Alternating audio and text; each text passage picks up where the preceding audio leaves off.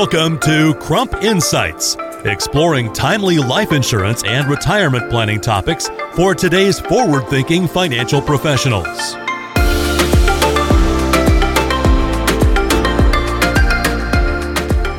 In this episode, we'll discuss electronic health records, or EHR. I'm Brian Bushlack, your host for this series and an active life and health insurance producer. Leading our discussion, Chris Cook, Senior Vice President and Head of Underwriting at Crump. Our guest, Carolyn McAvin, Director, Underwriting Innovations. Carolyn, exciting times in our industry. A lot of innovation going on, and one of the things, or the key thing that we're here to talk about today, is the innovation of electronic health records. The big buzz phrase in the industry today. From your perspective, not wanting to make any assumptions for our audience, can you just give a definition of what electronic health records are versus electronic medical records and how they're being utilized in the industry today? Absolutely. And thanks for having me. Always good to be back with my Crump friends. So I think that the acronyms, and we're chock full of acronyms, even in the electronic health record space, we'll hear EMR and we'll hear EHR. And I do think they get used interchangeably. But really, an EMR, think of it more as a specific record at a specific provider that doesn't necessarily move around with you. The electronic health record is more of a solution, so to speak, in that it's really connecting providers together with the goal of preserving patient safety, patient treatment options. It helps with the billing process. So think of it as if your PCP is at one facility, say Mass General here in Boston, and your cardiologist is at the Beth Israel here in Boston. Those are two separate EMRs, where an EHR solution would be more of a historical record that follows a patient or applicant. Does that make sense? It does. From your definition there, one thing that the audience needs to be clear of, these were not created for the life insurance industry, correct? Absolutely. We're working within the healthcare system world. And I always say, think of when you go to your healthcare provider now and they're putting your information into a tablet. That is what we're working with. Like, we only have access to what your doctor or nurse practitioner or whomever is recording. So if you're going there just saying you have a backache, that's all we're going to get. We're not going to get a full, robust record of everything that an underwriter might choose or hope to get if all you went for was one thing and that's all that was recorded. So then think about when you go to the doctor, they don't always take your height and weight. They don't always record if you were a tobacco user. They don't always take your blood pressure. So we're getting what is going into that tablet, and where we as life underwriters are working in that world. So then to further expand on that, with these types of requirements being in its infancy, well, I definitely see future opportunities. This is a requirement that's really expanding and developing even as we speak, correct? Absolutely. And while the future is here, there's still long-term opportunities for changes and making these more life insurance friendly. Right. To simplify it, they're maturing, right? So we always say, we're sort of in the second or third inning of a game, just to reuse baseball analogies. But really, that's where we are. And I'm seeing it, the more I look at records, the more robust and APS-like they're getting. But the really important thing, I think what people don't realize is in the APS world, we're going after a specific provider. We're very surgical, right? I'm going after Dr. Smith in Boston, Mass, and I'm getting those records. EHRs work a little differently in that they're patient-centric. So I'll put in information about Chris Cook, and I'll get whatever is available from the data sources we're contracted with. So I might get your PCP, I might get your cardiologist, I might just get one. The benefit of that is that I might get something that you chose not to disclose, right? Because it's more either a proximity search or a network search versus a precise provider search. So that's very new to people that haven't played in the space yet. It's almost like we're opening up a Pandora's box, depending on the scenario, correct? Right. So in some use cases, and you'll hear people that work in this space use that term frequently, use case. For the most part, people are looking at this tool as an APS replacement, right? Or they at least start that way, or they'll pilot that way. We encourage people to think a little bit larger than that in terms of anywhere you're using data, this could be a fit. It's a quick response time. We get 72% back within 24 hours. We get 18% back within 5 minutes. It's a fairly inexpensive product compared to an APS. Right now, we're at $30. So it's a great way if you're vetting maybe somebody new to your space that you don't really know anything about. You don't know their disclosure history. You have some other tools like an RX or something on in your case, your time saver application that you're like, I'm just not really sure how far I want to go with this or how much I want to spend on this. It's a quick, inexpensive tool. So everybody wants it to look and feel like an APS, and they're using it as a replacement, but it's really its own unique piece of data. And it really needs to be thought about a little differently. Agree 100%. And, as we at Crump have started our relationship from a vendor perspective with MIB, we're certainly understanding that, much better now. And we certainly appreciate the opportunity for being your first distribution partner. So what methods of electronic health records, how do we get them? What can you speak to, how they're obtained when we go out and ask them? What's the process? So we have two methods. Most people start with our user interface, like a portal, not a patient portal, but just a portal that you could provide a client's demographic information, and then in the HIPAA authorization form, and you will go through MIB, and we will hit various data sources. Some of them are HIEs, which are health information exchanges. They are typically at a state or regional level, such as Utah, Arizona. We have one in New York. We have one that's regional, which is the Midwest Health Connector. And what that does is it goes into those regions and it seeks, again, Chris Cook, and if there's information at the state or regional level that they've gathered. We also go to what's considered more of a traditional EMR, electronic medical record data source, such as an Epic, a Cerner, a Paradigm, and they think of those as more of Mass General has an Epic facility. So the hospitals or the ambulatory centers within their system use one or other. Typically, they don't use two. So we'll go after the systems, the health systems, or we'll go after the regional facilities to go after data. So they're all created a little bit differently. So where APS services are more similar and they're all, copy services, or they go out into their exchanges, this is going after every different data source or different types of data sources. They're all architected a little bit differently. So we take care of that connection. It's one connection to MIB, and then we go after the various data sources and bring back the record. Right now, we are returning records about 34% of the time. So if you give us 100 searches, a third of the time we'll find a record for you. That's where the industry's at. And it's really doubled in the last year. So a lot of people will say, well, that's really not good enough. We want it to be higher. If you watch the trajectory of growth, we were at 0% in 2019 and we're already at 34%. That's awesome. So to your comment that they're all created differently, to expand on that a little further, are then they all not equal? I mean, are there certain providers that because of the data and its format or the quality that you don't work with? They are all a little bit differently. They are all architected a little differently. For example, we have an API call to most of them. One of them is still a batch process. So the quickest we'll ever get that is 4 hours because that's just where their technology is. So it's sort of interesting. In early days, we would go out and say, you got data, we'll take it. And now we're much more particular about that. We look at, how quickly we can get the data. We look at the quality of the data. We look at the security standards that the data source has. Just because they have it doesn't mean it makes sense for us to go after it. So we're doing a better job vetting it. Sometimes the HIEs, the health information exchanges, I think get a bad rap.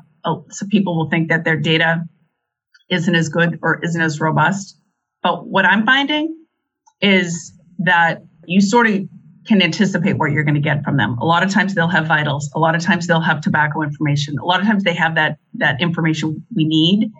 A lot of times they'll have what I think is sort of replaces what a paramed does in terms of get the list of health concerns or health problems a client has. So if you could even replace it with that, that's good information.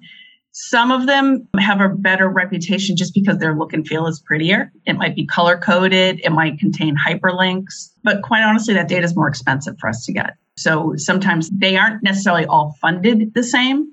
Some are, especially if they're a state run or a regional run, they might not have as much funding, so that their look and feel is a little less pretty, so to speak. But all we want is the data. All we want is the content as underwriters. We need to get to what that impairment history really looks like. One of our objectives this year at MIB is not only increasing our release rate to 50%.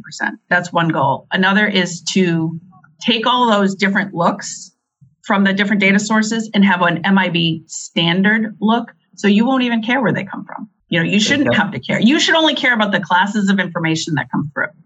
That's awesome to hear. And when you say release rate, just for the audience, I just want to make sure that everyone understands that release rate, hit rate, conversion rate, they're all meaning the same thing. It's the actual information on Chris Cook that has been obtained from a search, correct? Right. I think the language is used different by different vendors. So I'll give you how we categorize it. To us, release rate is you searched and you got a record returned. That is a release rate. I stay away from hit rate because I know our member carriers use it differently. For example, some might use it as release rate. Some might use it as a term for the information returned was sufficient enough to make a decision without having to pivot to something else. So hit rate is super vague. Conversion rate is typically used for the patient portal, when a client gets an email asking for their credentials into their own provider's healthcare and they actually provide it. That's typically what conversion rate means. So we use release rate. If you searched, we released a record. I think that's the cleanest solution. You mentioned the patient portal, Carolyn. We've taken the position currently where, path of least resistance, we don't like getting the client, the proposed insured, heavily engaged or engaged at all in the insurance purchasing process, especially on an informal basis. So we've avoided the patient portal approach and having them engage. Do you have any direction based on what you're seeing from activity, how successful the patient portal has been from your perspective? So we are all about the direct EHR search. That's what we went to market with.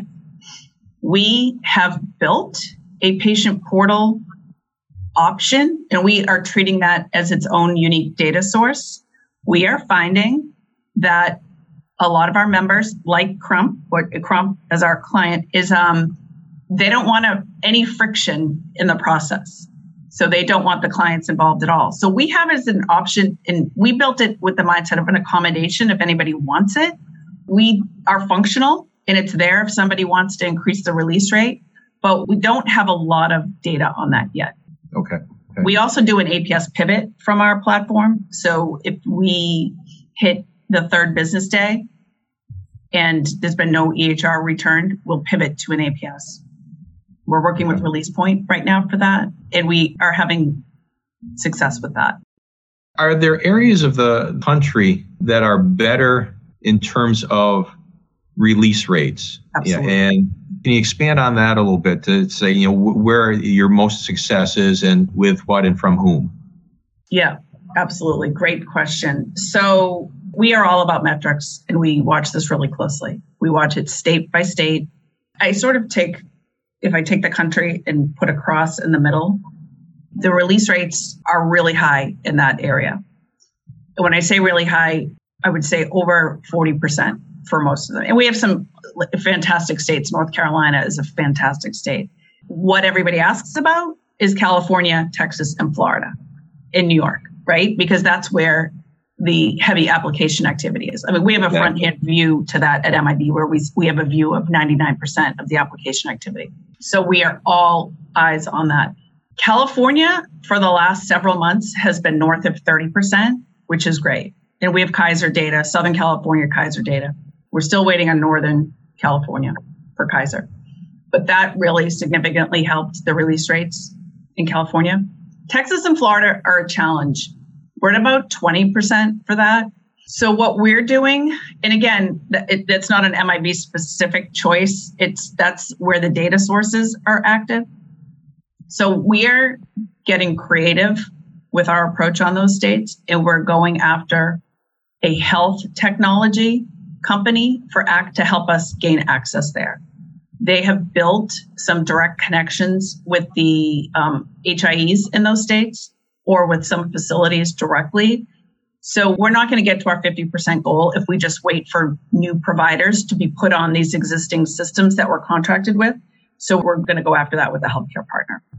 That's our strategy. But we're all about that. New York is another important state, and we have HealthX, which is the HIE in the Southern New York, Manhattan area. So we get some decent coverage in New York too.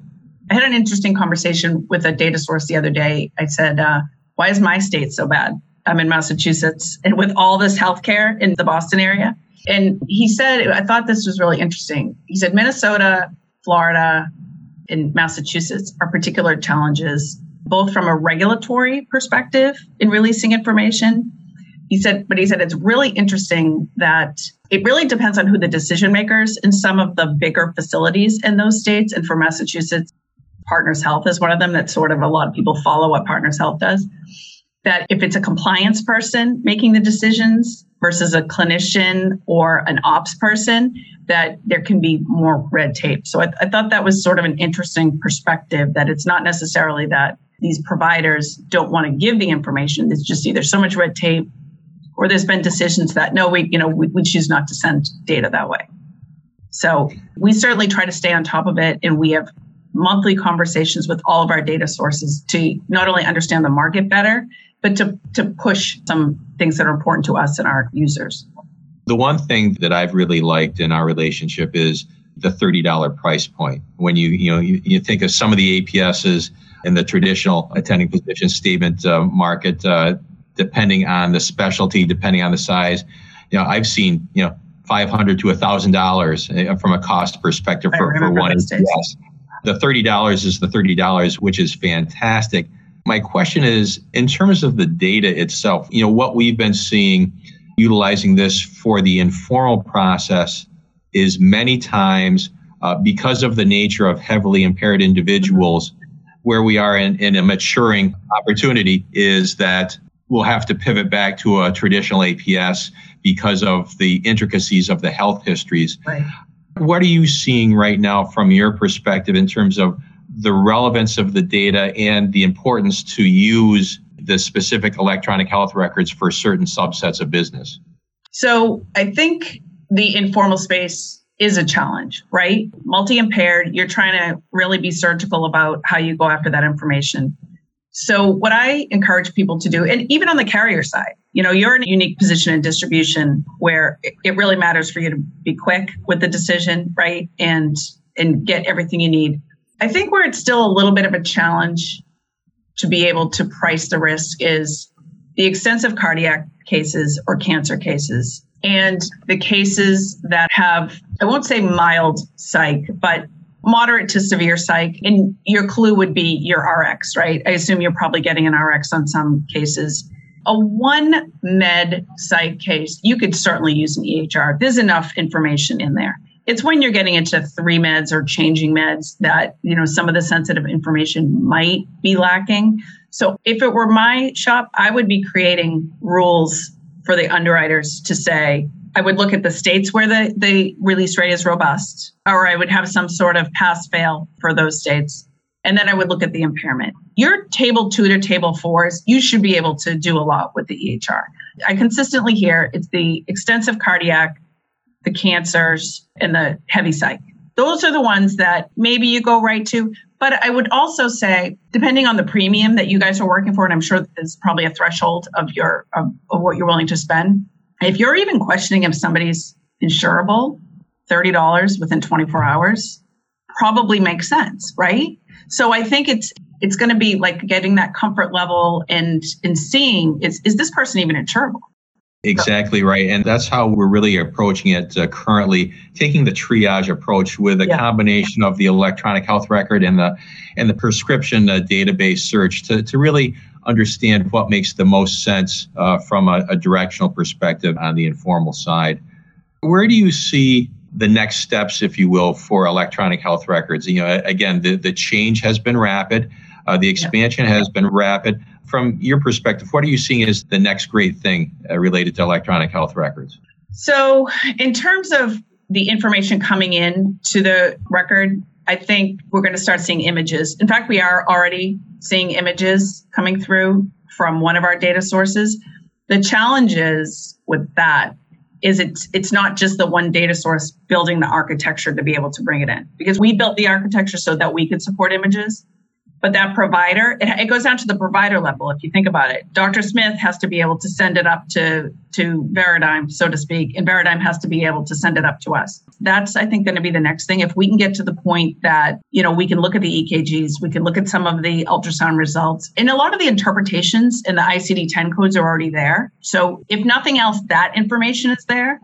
But when we can really start getting to see that information, which is coming, that will be interesting.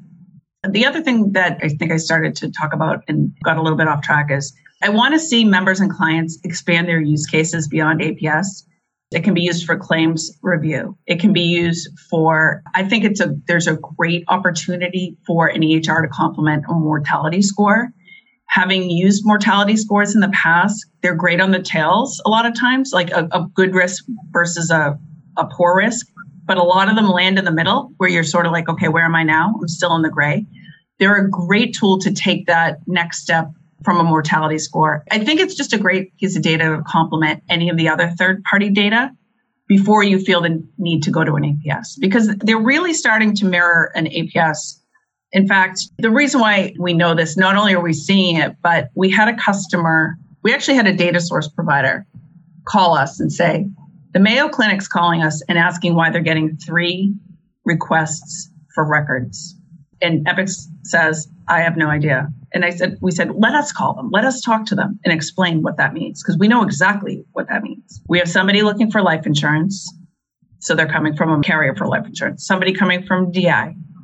And we had some underwriter that didn't think the EHR was good enough, and they went for an APS request, right? So we said to Mayo, what's going to be the difference between the EHR and the APS request? And they said nothing. They're just going to get the EHR quicker. It's the same record. And that's from the data source, like talking to the person in the ROI, which is the return of information sections. Think of your APS copy service. So they're really getting to the point that they're going to contain the information. As long as the technology can pull all those different classes of information, vitals, smoking status, encounter information, as long as that can be pushed through with the technology, it's going to be there. That's great to hear, because what we have experienced in a couple anecdotal situations is the electronic health records that we've requested have been 500, 700, almost 1,000 pages, but a lot of redundant data. Yeah. And it's nice to hear that there will be opportunities for that type of consolidation and focus on future opportunities for data coming through to eliminate that type of redundancy and make it more meaningful. We're working on that. So not only a standardized output, but we're calling it sort of our usability efforts. And one of them is that standardized output. But before that, we're working with a partner, and we're in red lines right now about cleansing the data, so to speak. So deduping it, enriching it with some ICD-10 codes for those that are trying to automate into, ingest them into automated engines. Hopefully legal will let us, but I would love to suppress a lot of that information, the blank pages, the administrative information that you walk out of the doctor's office with that's now in the records, the copies of the medical cards. If we can't suppress it, I just want to move it all to a place that's obvious it's at the bottom and you don't need it. There's nothing there for mortality or morbidity review. So we're working on that too. Those are really our big, the release rate improvement and the usability is our big charge here this year. And I think you had referenced earlier as well, many of the electronic health records currently, and I'm sure that this will expand as the market matures, but the medical claims data, the codes are throughout these EHRs. And that's something that through optical character recognition or a different type of data transmission can go directly into the carrier decision engines for quick assessment. So I think as that continues to expand, we'll continue to see faster processes and reduction of cycle times as well, correct? Right, exactly. And to further expand on your question about where we're headed with EHR, I think right now, a lot of the members and probably client partners in distribution too, are sort of testing out a lot of the different third-party data. A lot of them are using the same 5 or 6 pieces of data, which makes sense right now, right? We're trying to figure out what works. We're trying to fill in gaps for the EHR right now. I do think over time, the EHR will replace some of that as the gold standard because we're already seeing how much more robust they've gotten in the last 12 to 18 months. So they're only going to get more so. And again, if that technology can bring all that information forward, I don't see a world in 3 years, 2 to 3 years, that you're going after 5 different data sources. I don't think it's going to make sense. I think we're in a test and learn mode, and some of this will get replaced by what the EHR has to offer. I firmly believe that. I agree 100%. And getting somewhat philosophical here, I think that's where we as an industry are in the process now of retraining the underwriting staffs at the carriers as well as at the distributor level, because it's a different type of data set. The protective value from an actuarial perspective certainly is there, if not more robust. So the industry needs to know and understand and learn what to do with these new data sources and that they are reliable. Right. And some of them, I think, are just like an interim step. And you know what? My whole philosophy about third-party data or medical data, there's probably room for everybody. Every piece of data has value at the right price. And it may be that some of them just shift for different use cases. Like I have $5 budget, maybe pre-sale or at point of sale. But for a UL with a big premium, I might have $100 budget for this. So I just think it's all going to shift and land based on product and premium and where it fits in the life cycle, right? I have a lot of members right now doing forensic or post-issue underwriting. So the underwriting's happening. They don't want to jeopardize cycle time, right? So they get the decision out the door and they're doing some evaluations after issue. So there's a space for it there, for EHR there, or some of the other data sources, just to make sure the client disclosed everything. It's part of some of the reinsurance treaties. So I challenge people, yes, APS replacement, but I can give you 10 other scenarios of where to use this data. So I think people will evolve because a lot of people will come back and it'll take them a few months and they'll say, hey, can we use it for this? If it's an underwriting purpose, you can use it. Life and DI. It's definitely been a journey. And, one of my former uplines always would say, change is the constant, velocity is the variable. And definitely the velocity of change over the past few years has been accelerated and I think will continue to accelerate. And, very exciting times in our industry. And I think that from the producer community, we're here to help however we can navigate these waters of change and very exciting times. And Carol, any last words or comments for the audience as we close our session? No, thank you for having me. I'm always happy to talk about EHR. A phrase you'll hear us say here at MIB is progress versus perfection. If we wait for perfection, we're never going to move forward. And ultimately, this data is going to be in your client's hands, right? And your client's going to be the one who owns it and moves it forward. So we as an industry have to be ready to work with this data. So even if you don't use it robustly, get your feet wet. We don't charge anything to search. It just makes sense to become familiar with it now. Thanks again, Carolyn, for the time today. Definitely informative and looking forward to our continued relationship. Absolutely. Happy to help. Thanks for having me. Crump Life Insurance Services, a leading third-party distributor and service provider of insurance and retirement products, is part of Truist Insurance Holdings Incorporated, the 7th largest insurance broker in the world. Crump supports the distribution of life insurance, annuities, long-term care, linked benefits, disability, and health products with the industry's premier sales and back-office support and technology services. Marketing under the following brands: Crump, Truist Life Insurance Services, RiskWriter, TELUS, and Time. Source: Business Insurance Magazine, using 2019 brokerage revenue generated, 2020 issue. For financial professional use only. Not intended for use in solicitation of sales to the public. Not intended to recommend the use of any product or strategy for any particular client or class of clients. For use with non-registered products only. Crump operates under the license of Crump Life Insurance Services Incorporated. Arkansas license number 100103477. Products and programs offered through Crump are not approved for use in all states.